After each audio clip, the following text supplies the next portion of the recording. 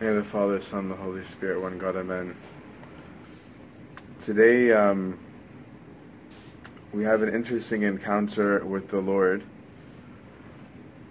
And it starts off with a woman who possibly is a fan of our Lord, who's been following. And so she yells out flattering things to Christ, right? She yells out, "Blessed is the woman who nursed you," which in the cultural context is the highest praise, right? Is how lucky is the person like that was your mother, the family that you come from. And so some people say, oh, when he trivialized this, oh, look, he didn't exalt his mother, but he did. He said, yes, that's true, right? That is true. Blessed is that woman who did nurse me.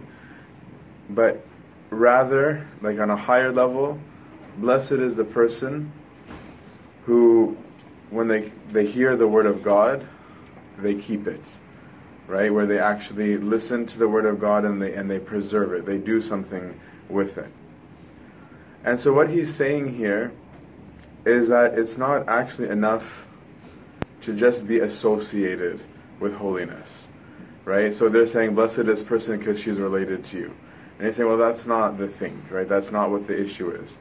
It's not enough to be associated with holiness or to be associated with right things as much as it is necessary to do what is right and holy.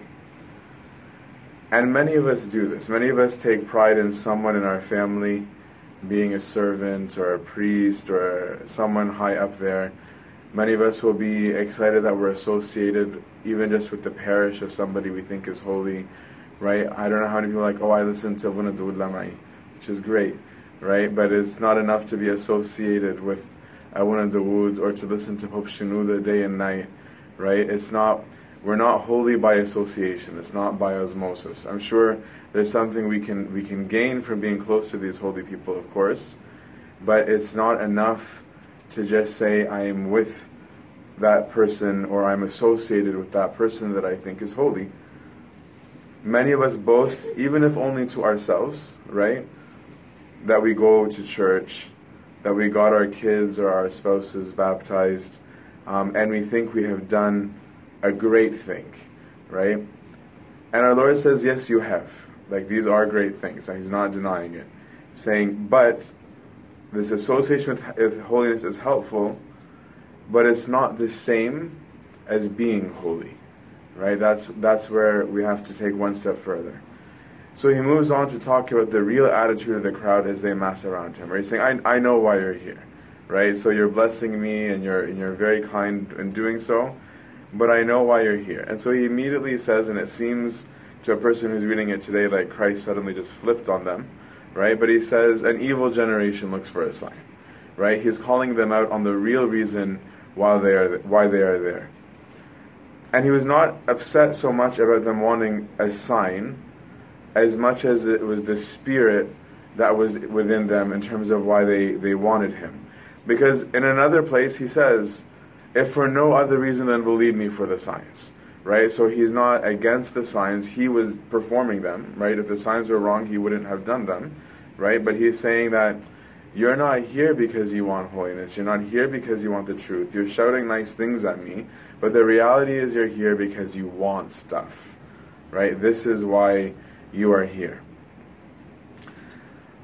And not only they want stuff, but the people want a show, and they feel entitled to having this show, right? They feel entitled that you're here, you're the rabbi, you're the prophet, perform, right? This is what they want from him.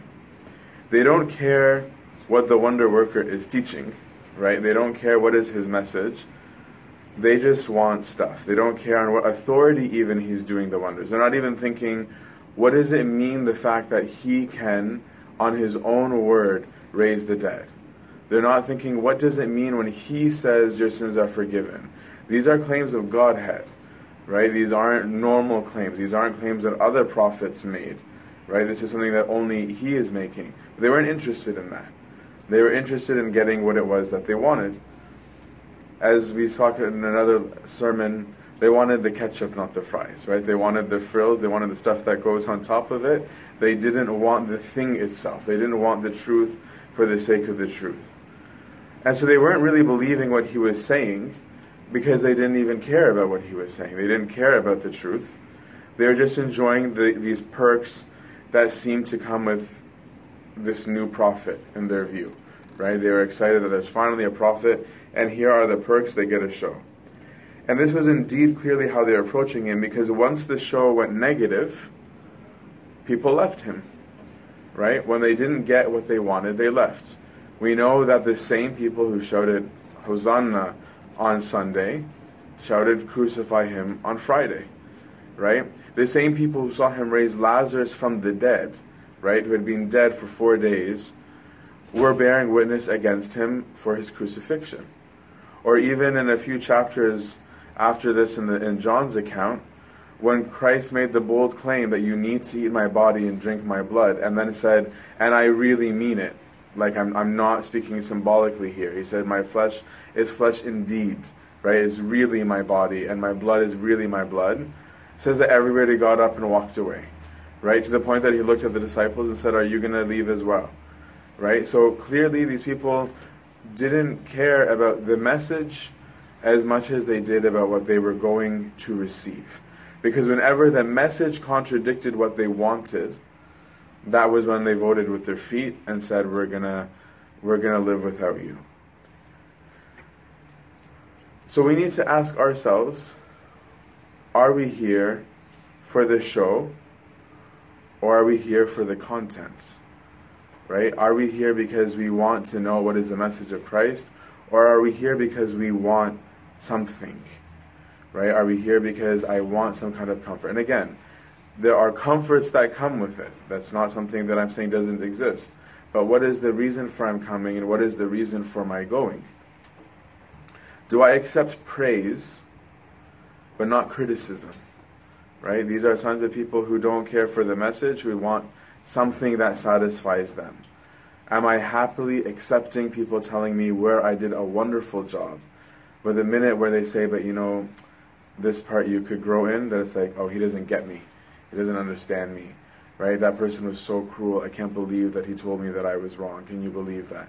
Right? Not even just from the clergy, but from our parents, from our friends, from our colleagues. Right? Are we people who want only the good stuff? Do I want attention and never rebuke? Right? Do I want to be in the limelight? Do I want people to know that I'm leading, that I'm doing something, that I performed some task and I did it well, but not willing to accept a rebuke when I do something wrong? Right? Look at St. Peter. For all of his loudmouthness that he had, St. Peter is a very impulsive person.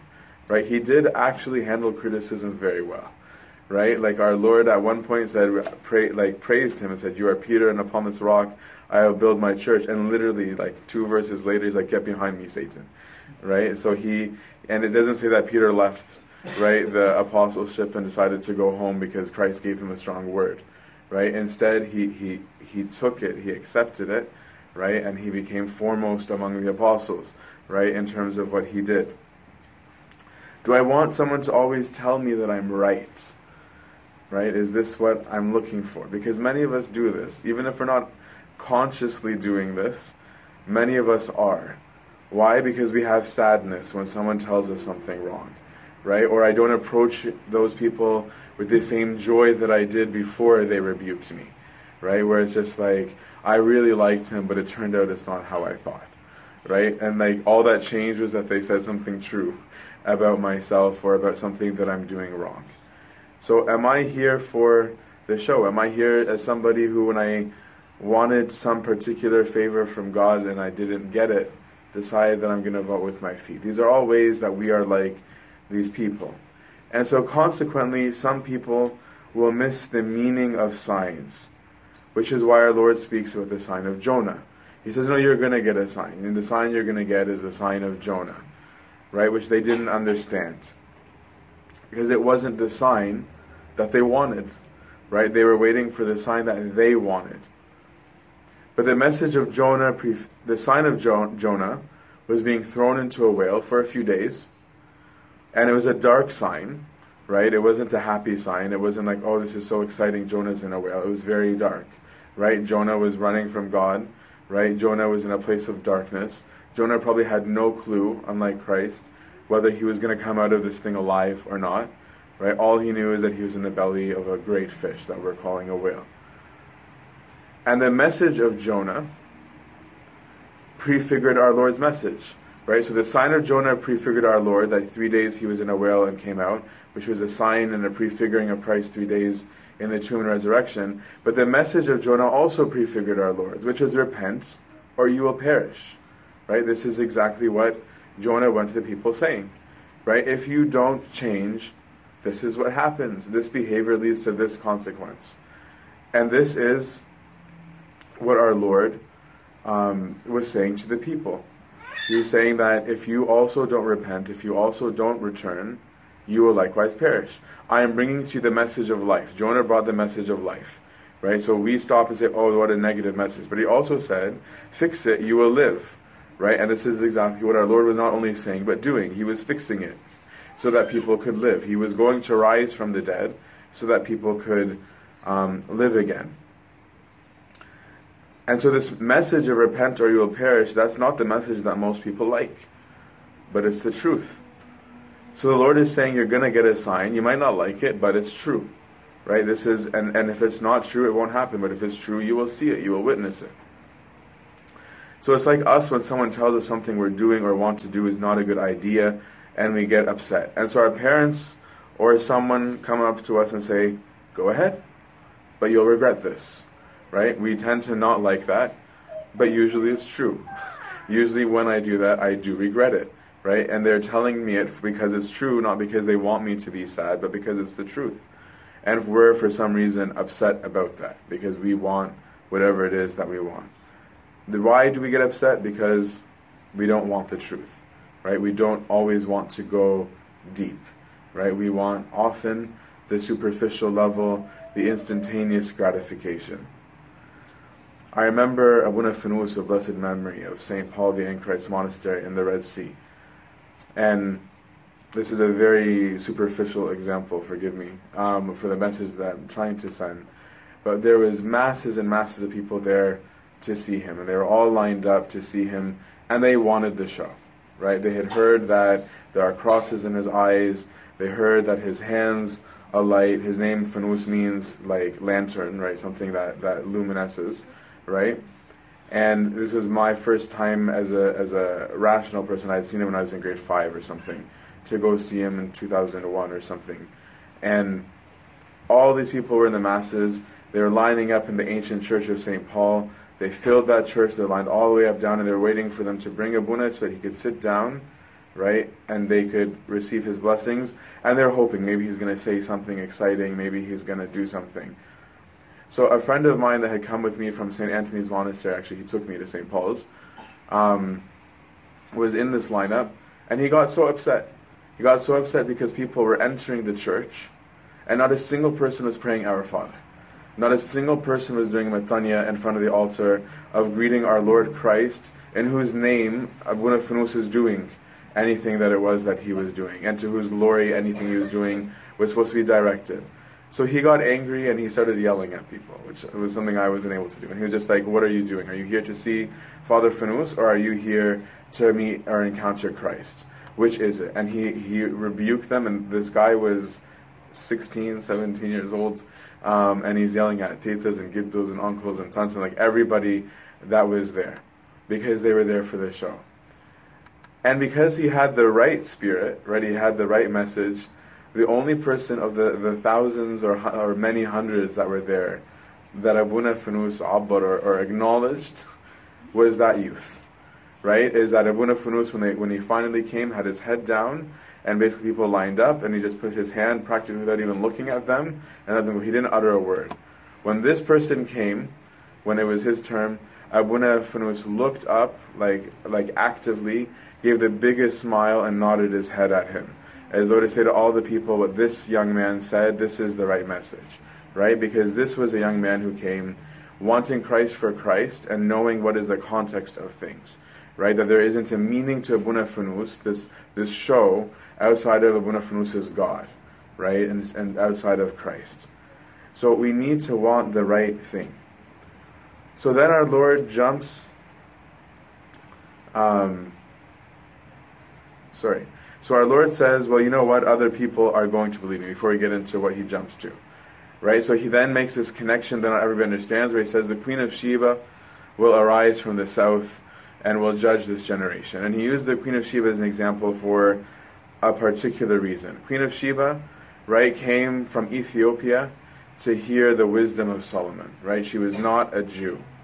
Right? She was a Gentile, and she had heard about the wisdom of Solomon, the divinely inspired words, and said, whoever this guy is, clearly God is moving him, I'm going to come. And she believed at his words when she encountered Solomon.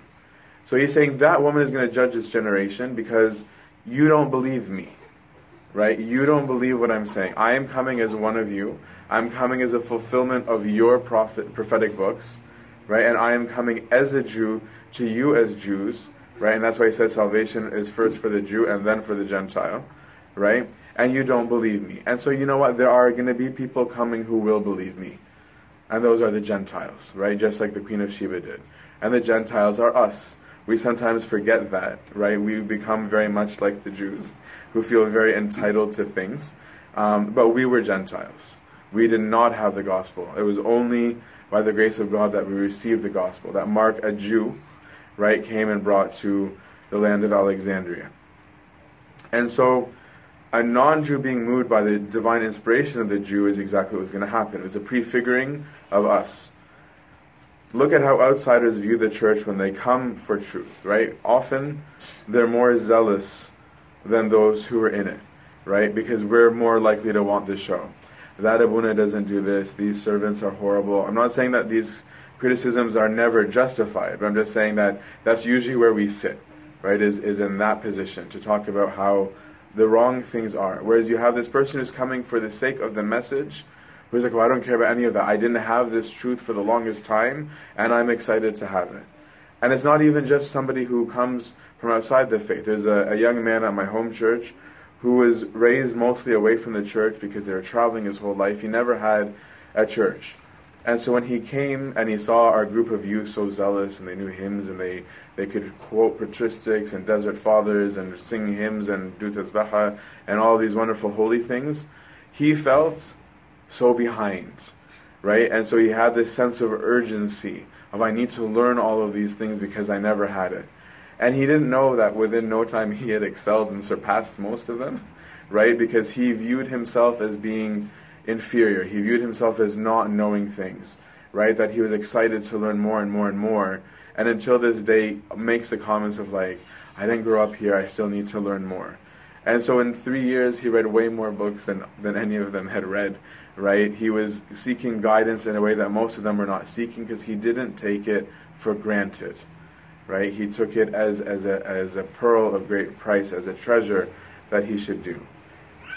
So then our Lord jumps to talking about light, right? He says, Jonah, you didn't believe. Someone greater than Jonah is here. And then suddenly he says, no one who has the light puts it under a basket, right?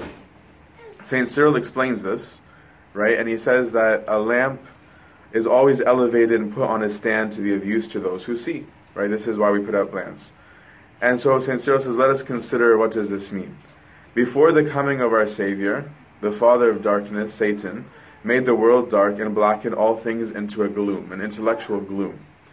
In this state of affairs, the Father gave us the Son to be a lamp to the world, to illumine us with divine light and to rescue us from darkness. Since you blame the lamp because it is not hidden, but on the contrary is being set on high on a stand and gives light to those who see, then blame Christ for not wishing to be concealed, that he was being showy. They were upset with this. But Christ is coming to illumine all, right? And it is from his light that we are lights, right? We only radiate the light of Christ. We are like the moon, as Pope Shenouda would always say, right? A moon radiates the light of the sun. It doesn't have its own light. It is radiating the light of the sun.